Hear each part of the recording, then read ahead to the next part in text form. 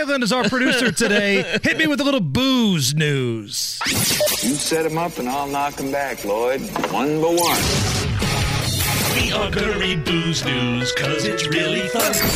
Once it hits your lips, it's so good. Hammer and Nigel present Booze News, Booze News. Yeah. Time for Booze News. All right, Nige, you tell me if you think this lawsuit has any validity to it. All right. A woman is suing a bar for serving her so much booze that she crashed into a house and caused $10 million worth of damage after the house exploded. So wait, so who's suing the bar? The woman that got hammered.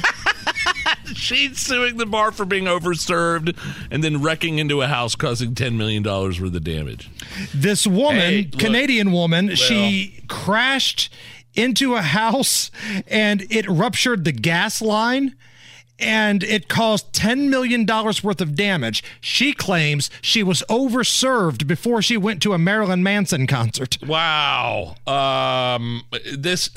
I don't know, the laws are kind of funny in Canada anyway, but the bartender people that we know, our friends that work behind the bar that own bars, they're very conscious of that, of overserving their patrons because they can get in trouble. Right. I don't know if you can get arrested or not if you're a bartender and knowingly overserve somebody. Maybe you can. Maybe you can get ticketed. Maybe you could lose your liquor license. But you would definitely be held accountable in some way if that happened. Now, I think it's kind of rich that the woman that was overserved is suing the bar like it's their fault somehow. She went to a Marilyn Manson concert. Guess where the concert was at? The Budweiser Gardens in Canada, and she was so drunk leaving said Budweiser Gardens, she drove the wrong way down a one-way street, slammed into a house, severing the gas line, and boom. That's bad news. That is bad news. And I'm for protecting the bartenders.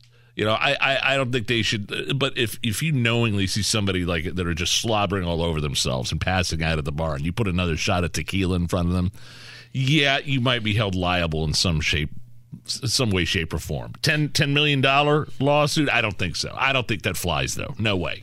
So in honor of the concert she went to, Marilyn Manson, here's a cover of Marilyn Manson doing Elvis's hit "The Ghetto." Tell me if this does anything for you.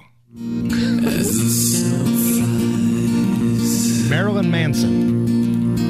On a cold and gray Chicago morning, poor little baby child was born in the ghetto. I guess he does a bunch of cover songs wait, so now. that wasn't like a mashup or something? No, that was real. Okay. So what do you like better? That version of The Ghetto performed by Marilyn Manson, or Hammer and Nigel Records version where we're singing about SpaghettiOs? As the snow flies on a cold and gray Chicago morning, a hungry young man has a craving for some SpaghettiOs. Oh, I like this much better. Please. SpaghettiOs greater than Marilyn Manson? Yes. That's what you're telling me? Please. It's the Hammer and Nigel show. Cause if there's one thing this world don't need, it's a hungry young man denied a chance to eat some SpaghettiOs.